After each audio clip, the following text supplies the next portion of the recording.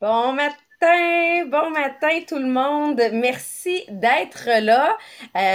Vraiment contente d'être avec vous ce matin. On riait parce que je pense qu'à tous les matins, j'arrête pas de dire j'aime vraiment ce livre-là. J'aime vraiment ce livre-là. Je pense que pour les parents, ça prendrait un livre comme ça. Pour toutes les leaders dans un travail, ça prend ce livre-là. Pour tous les gens en couple, ça prend, bon, ça y est, mon chien vient de décider de grimper. Pour tous les gens en couple, ça prend ce livre-là. Fait que, je vous le dis, partagez le podcast. C'est pas nécessairement tout le monde qui va lire le livre, mais partagez le podcast. Ce qu'on parle présentement, c'est comment régler des situations difficiles. Puis, c'est pas uniquement en business qu'on règle des situations difficiles. Et tout le monde a ça à gérer dans sa vie. Là, aujourd'hui, c'est vraiment les étapes pendant la conversation.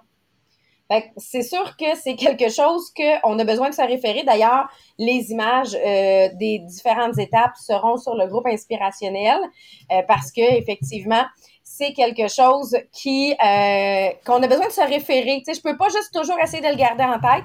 Faut se référer. D'ailleurs, pour ceux qui sont de la vieille génération dans mon MLM, ben, on a réalisé c'est exactement lié à la technique de 6 étapes de la prise de rendez-vous qu'on utilisait. Donc, nous, on la sait maintenant par cœur, uniquement parce qu'on l'a pratiqué vraiment, vraiment souvent. Et là, je réalise que c'est dans toutes les situations que je dois pratiquer ces étapes-là. Donc là, Jean-Philippe, pendant que je vais aller partager, peux-tu juste nous rappeler qu'est-ce qu'on a vu jusqu'à maintenant, justement, sur les situations difficiles, comment les évaluer, puis aujourd'hui, bon, on regarde comment les tenir. Yes, absolument. Bon matin tout le monde. Donc, ça fait quelques podcasts qu'on parle là d'avoir une conversation difficile, comment les tenir. Et hier, c'était vraiment la première partie. Avant de tenir la conversation, c'est quoi les questions que je dois me poser? Ben, première des choses, je dois être capable de reconnaître c'est quoi la racine, c'est quoi la source de la problématique. Et il y a 3 facteurs principaux qui peuvent être la source de la problématique. Un, on appelle ça les facteurs externes. Donc, un facteur externe, c'est souvent quelque chose qui va être facile à régler.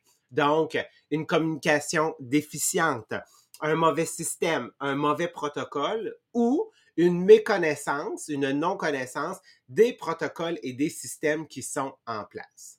Donc, qu'est-ce que je veux, c'est être capable de les identifier parce que ça, souvent, ça va être facile à régler. Ça peut être réglé par des outils, ça peut être réglé tout simplement par quelques petits changements, quelques petits ajustements. Deuxième facteur de source, donc on parle de l'attitude de la personne. Donc là, oui, on parle de la personne que je veux rencontrer. Mon leader a une attitude qui est négative, une attitude de victimisation, a une attitude qui n'est pas au niveau d'un leader, ne représente pas une certaine forme de standard. Donc ça, c'est sûr que dès qu'on se met à parler du comportement humain, à jouer avec le comportement humain, on le sait de prime abord que ça va être, oui, une discussion qui va être un peu plus difficile. Et la troisième catégorie, la troisième source, ben en fait, c'est toi-même.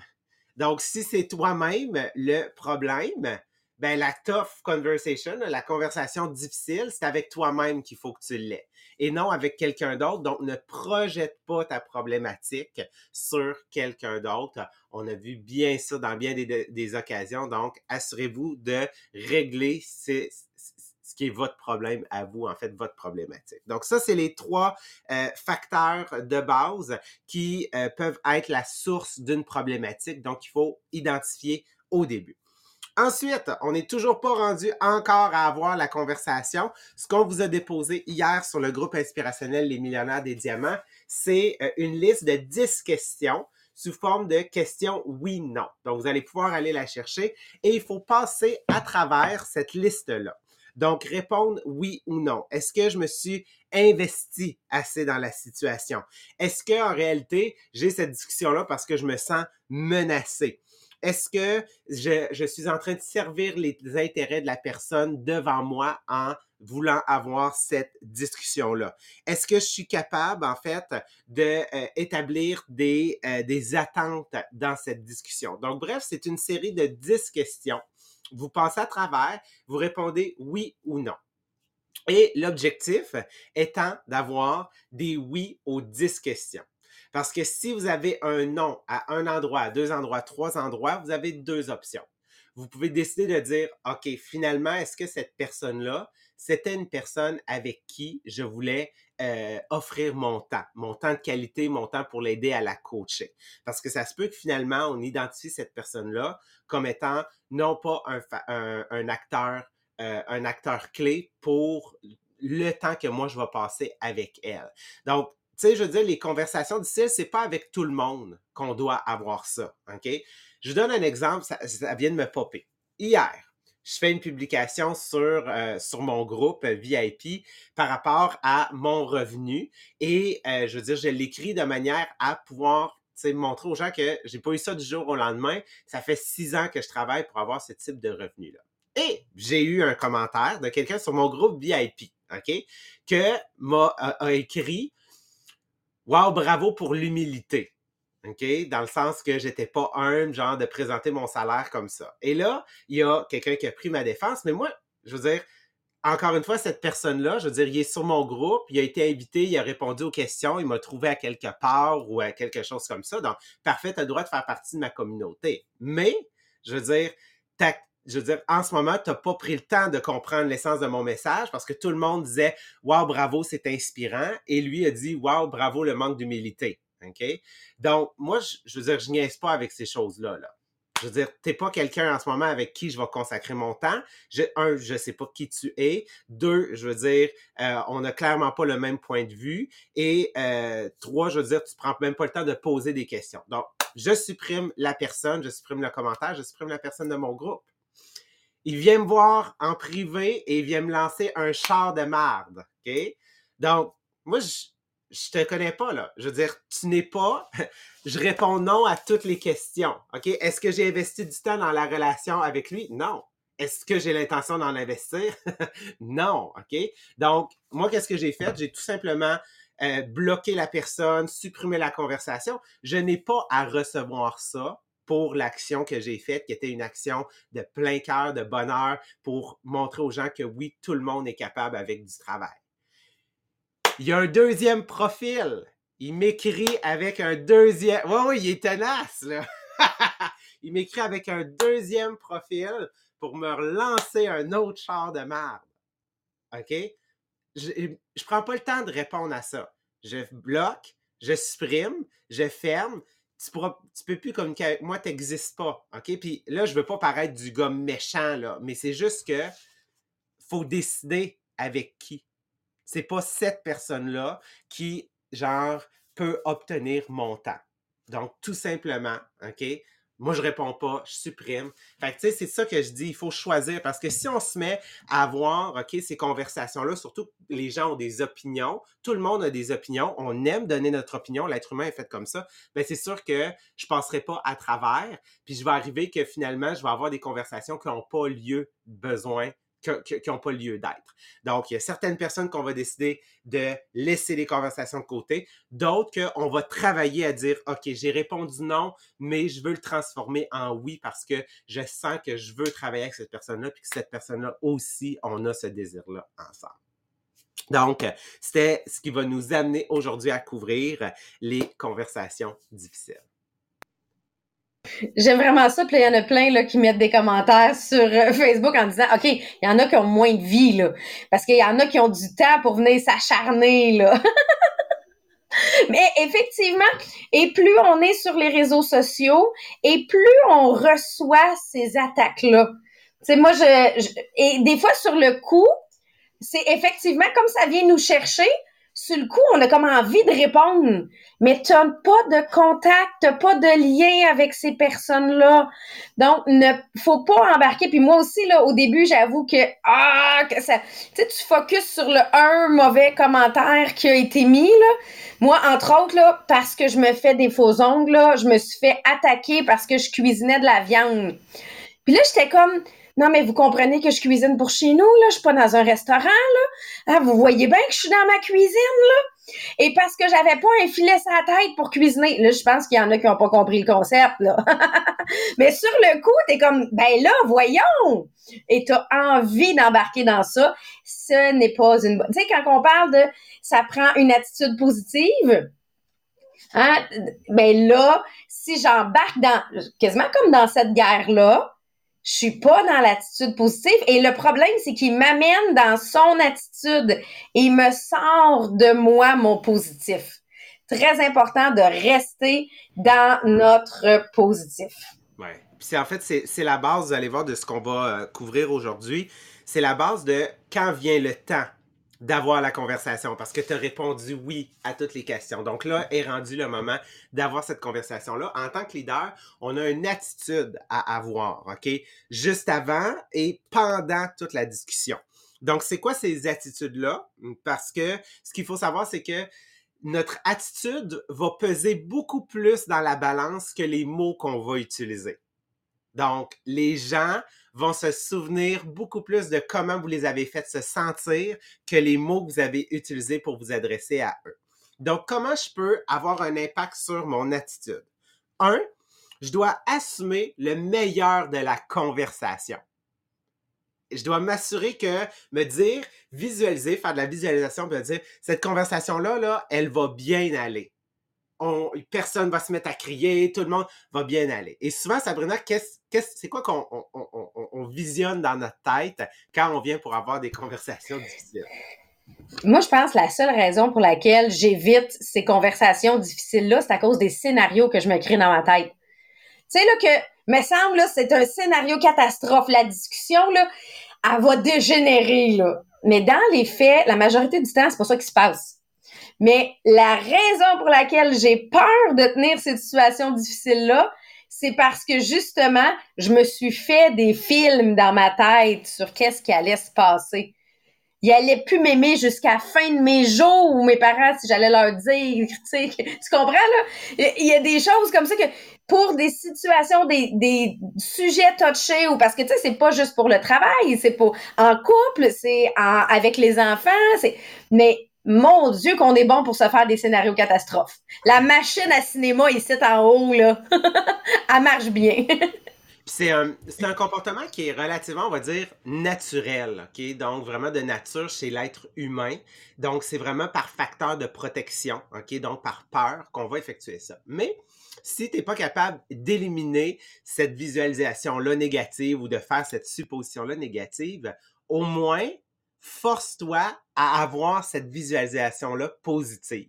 Donc, ton cerveau va peut-être là naturellement, mais force-toi à dire, OK, de l'autre côté, qu'est-ce qui pourrait, tu sais, c'est quoi qui pourrait arriver de mieux, OK? Comment ça serait quoi la meilleure option? Et souvent, je veux dire, l'aiguille, elle va s'en aller quelque part entre les deux. Même souvent, elle va être beaucoup plus souvent du côté du positif parce que on a fabulé des choses qui auraient jamais pu arriver. Donc, assumez toujours le meilleur de la conversation. Deux, prenez un ton qui est joyeux, qui est entraînant et qui est engageant. Donc, vraiment, parce qu'on le dit, le non-verbal, la manière dont on va dire les choses, OK, vont avoir un gros impact. Donc, essayez juste, c'est pas d'être... à un moment donné, il y a une limite à dire des choses, genre sur un ton joyeux, là, on se comprend toutes.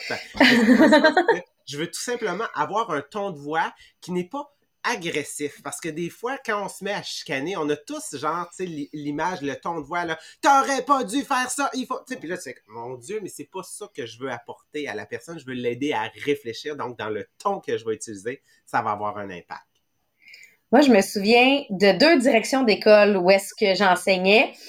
Un directeur qui avait un ton beaucoup plus autoritaire, beaucoup plus strict, et de la façon qu'il nous parlait à chaque fois qu'il présentait quelque chose, il me semble qu'on était contre lui. Tu sais, la façon que c'était présenté nous amenait quasiment dans un mode défensif.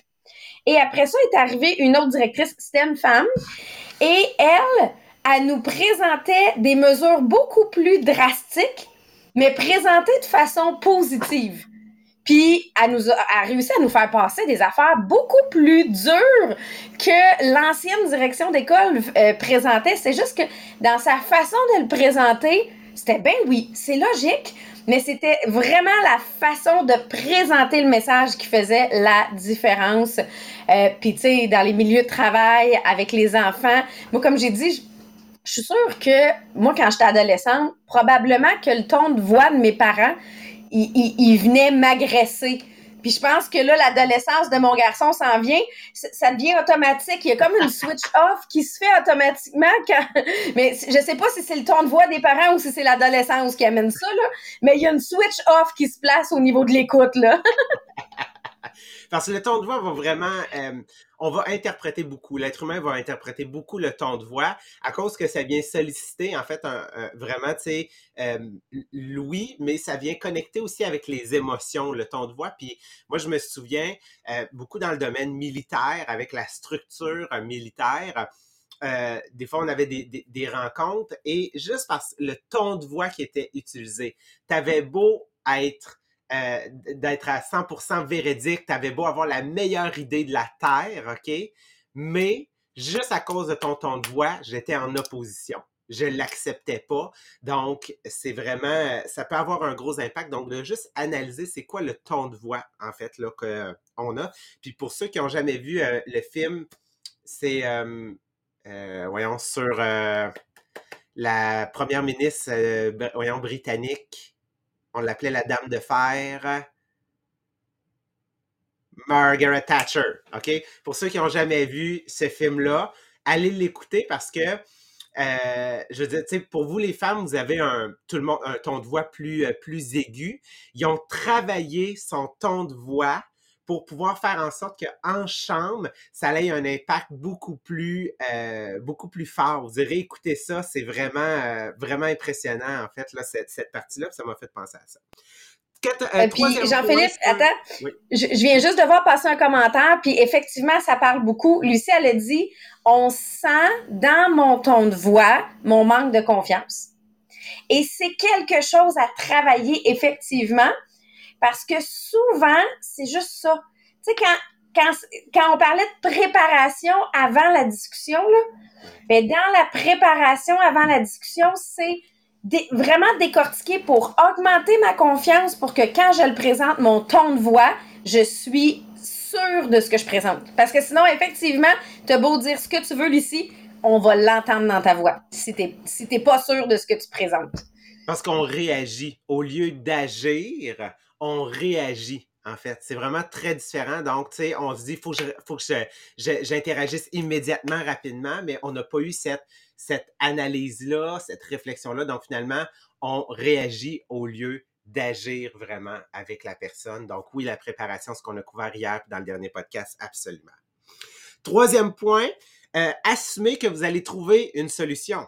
Donc oui, ça revient un peu au début, assumer la bonne, tu sais, c'est le meilleur de la conversation. Ben, assumez ici que vous allez trouver, je veux dire, une solution, un terrain commun. On va en parler dans quelques instants.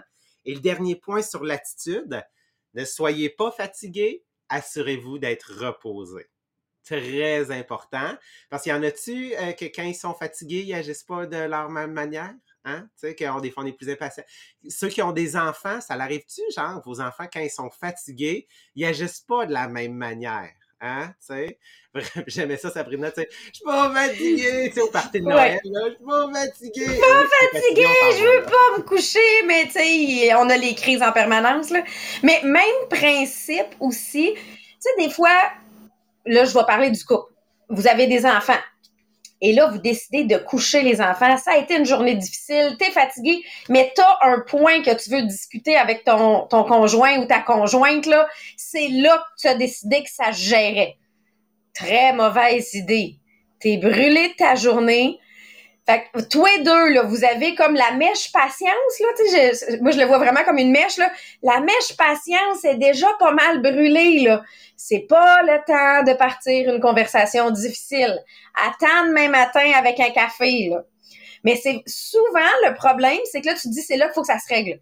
Et c'est à ce moment-là qu'on lance la conversation difficile, mais c'est à ce moment-là qu'on vient ouvrir la porte aux émotions. Parce que le contrôle des émotions, quand on est fatigué, il est moins bon. Il est comme un enfant qui dit « je suis pas fatigué ». Fait assurez-vous de les tenir les conversations au bon moment.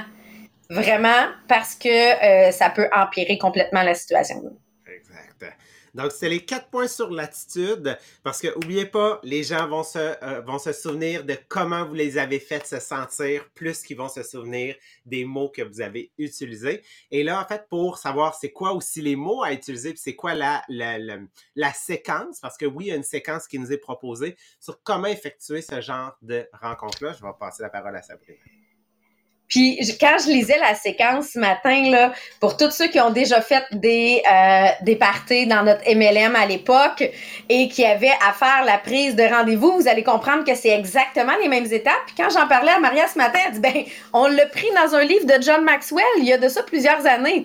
Fait que probablement que ce qu'on vous présente aujourd'hui est basé exactement sur ce qu'on faisait. Dans le fond, ce qu'ils viennent dire, c'est tu peux pas tourner autour du pot. Donc, tu veux partir la conversation, il faut que dès le départ, tu énonces le problème. Mais encore une fois, il y a une façon de l'énoncer, le problème, et c'est tout simplement, il suggère d'utiliser « savez-vous » ou « savais-tu que ». Pour annoncer, c'est quoi pour toi la situation problématique. Mais là, la prochaine étape, c'est j'ai besoin de ton aide pour comprendre. Fait que de cette façon-là, c'est, tu sais, on pourrait même donner un exemple, là.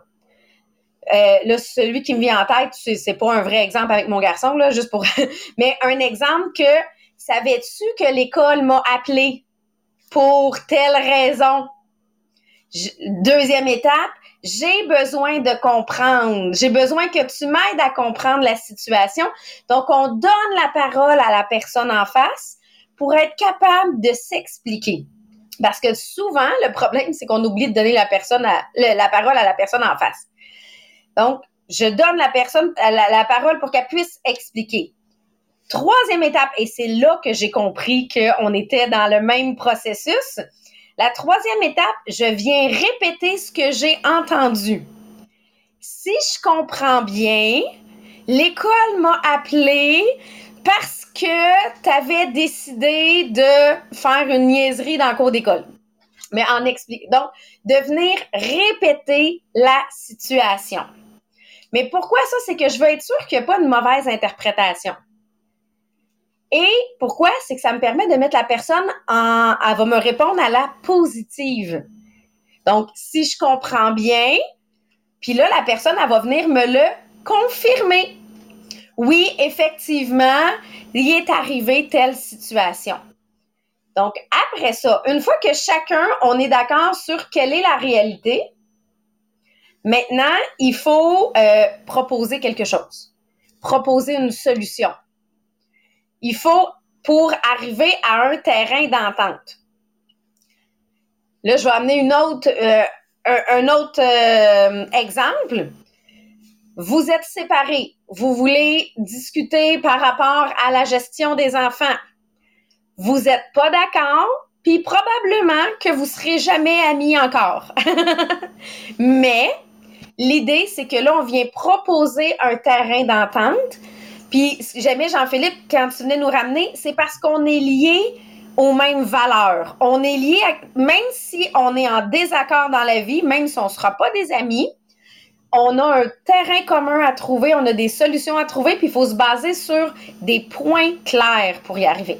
Ouais, dans le fond, faut se ramener le terrain commun, en fait, c'est des faits. Donc, exemple, dans un lieu de travail, un projet dont la finalité a été expliquée, où on le sait c'est quoi l'objectif final, ben, le projet et ce qui rattache et le terrain commun, c'est un fait. Il faut travailler ensemble ou il faut arriver à bâtir tel programme ou il faut développer tel projet pour atteindre tel objectif. Donc, c'est un fait, ça c'est le terrain commun. Il faut être capable de les établir parce que les faits sont sans émotion. Effectivement, dans un couple, dans une famille, ou tu sais, l'exemple que tu donnais exactement, tu sais, des gens qui sont séparés. Le terrain commun, c'est le bien de l'enfant, puis le terrain commun aussi, c'est des valeurs, mais à l'intérieur aussi, tu sais, d'industrie, je veux dire, des valeurs de fondation, OK, des valeurs fondamentales, c'est un fait, c'est quelque chose qui est accepté de tous. sais, on est au courant des valeurs. Exemple, dans notre MLM, on a une mission. Je veux dire, on accepte tous que ce qu'on veut, c'est aider les gens à sauver du temps, sauver de l'argent, manger sainement. Je veux dire, c'est un fait, c'est un terrain commun. Donc, être capable de ramener les gens sur c'est quoi le fait, parce que c'est dénudé d'émotions. Et après, ça va nous aider à dire, parfait, maintenant qu'on sait c'est quoi notre fait, c'est quoi notre terrain commun, c'est quoi la solution qu'on apporte, parce que si on a en ce moment cette rencontre-là, ça veut dire que on voyait plus les mêmes faits, alors qu'en réalité, les faits ne changent pas. Les faits sont intacts, sont véridiques ici. Et c'est là que quand je vais venir proposer une solution, tu sais, parce qu'il faut amener une solution. Ça sert à rien d'avoir cette discussion-là s'il n'y a pas de solutions qui sont proposées. Donc, l'idée, là, la solution qui va être proposée des deux côtés, ben, il faut qu'il y ait à certaines étapes, parfois, une analyse. Fait que oui, ça se peut qu'on arrive à un terrain d'entente là. Mais si on voit là qu'il n'y a pas de terrain d'entente qu'on arrive à trouver, et si on voit que on n'est pas encore rendu à avoir digéré l'information, si je peux dire, très important, il faut se donner du temps. Il faut se dire, OK, on va y réfléchir chacun notre bord, là, puis on s'en reparle demain. Et souvent, c'est là le problème. C'est parce que là, on veut pousser jusqu'à temps d'arriver à une solution là, maintenant. Mais la personne en face de nous, elle a peut-être pas intégré encore. Elle a besoin de réflexion. Tu sais, juste quand on va donner une proposition à notre boss de dire, ah, j'ai tel projet, j'aimerais ça venir le faire, ben, il faut qu'il l'analyse. Il faut qu'il dise, ben, attends, je vais regarder ce que tu me présentes puis je te reviens là-dessus. Ben, c'est exactement la même chose dans une situation difficile. Ça se peut que ça se règle, comme ça se peut que tu as besoin de réflexion. Tu sais, moi, mes parents ils disaient, je vais dormir là-dessus. Ben, c'est exactement ça. Le sommeil porte conseil. Donc, c'est tout simplement de se dire, il faut que je me donne un 24 heures et il ne faut pas que je pousse trop fort pour résoudre ça là parce que des fois, je vais envenimer la situation. Donc, se redonner un autre rendez-vous pour permettre à chacun, premièrement, de décompresser, permettre à chacun de réfléchir sur le sujet et de revenir par la suite. Mais ça, c'est l'étape qui est très importante que parfois on a tendance à vouloir précipiter ou ne pas respecter le rythme de la personne en face de nous. Puis combien de fois, là, une fois qu'on a réfléchi, on fait, ben oui, dans le fond, tu sais, l'idée est bonne, mais c'est juste que sur le coup, on est dans l'émotion. On n'est pas dans la réflexion. Fait que vraiment, là, ces étapes-là, ils vont être mis sur le groupe inspirationnel. Ça va vous permettre de les analyser parce que c'est quelque chose que, t'as peut-être pas le temps de prendre en note, mais que ça faut quand même se les remémorer, faut les analyser. Et une des choses qu'ils disent, c'est de s'assurer de toujours garder la conversation positive. Parce qu'on garde toujours en tête comment ça a fini. Hein? Souvent, là, on va garder en tête les dernières paroles qui ont été dites. Fait que d'utiliser la méthode sandwich, là, tu sais, je dis un commentaire positif, je dis mon point négatif qui est à dire, mais finir avec un commentaire positif qui peut simplement être « Je suis vraiment heureuse qu'on ait eu cette conversation-là. Je vois que ça va nous amener à plus dans le futur, même si la situation n'est pas réglée. Je vois que, tu sais, c'est tout simplement de dire « Je vois qu'on travaille ensemble dans un but commun. » On n'est pas nécessairement d'accord, mais on travaille ensemble dans un but commun. Donc, de closer ça au positif va déjà là juste ouvrir l'esprit beaucoup plus que de finir ça en criant et en chicane. Donc, là-dessus, je vous suggère, allez le chercher, on va le poster à l'instant. Dans le fond, on va vous poster la partie du texte que vous allez pouvoir après ça utiliser vos propres mots parce que c'est le fun aussi de se bâtir avec ses propres mots. Moi, j'avoue que j'ai utilisé exactement les mots de la technique de 6 étapes de la prise de rendez-vous pour ceux qui l'avaient déjà utilisé parce que c'est une structure que j'ai, puis là, je réalise que je dois utiliser la même structure dans les situations difficiles du quotidien. Fait que là-dessus, Jean-Philippe, je pense que on est bon pour aujourd'hui. Demain, c'est vrai. Oui, Si tu veux absolument. Demain, présenter. on est sur les émotions parce que oui, les émotions peuvent interférer, on va le voir, avec toutes nos actions. Donc, on continue sur la gamme d'émotions avec Marie-Pierre et Maria dans le livre de Tony Robbins à 8h30 demain matin. Un gros merci tout le monde d'avoir été là et on vous souhaite un excellent mardi. Bye tout le monde!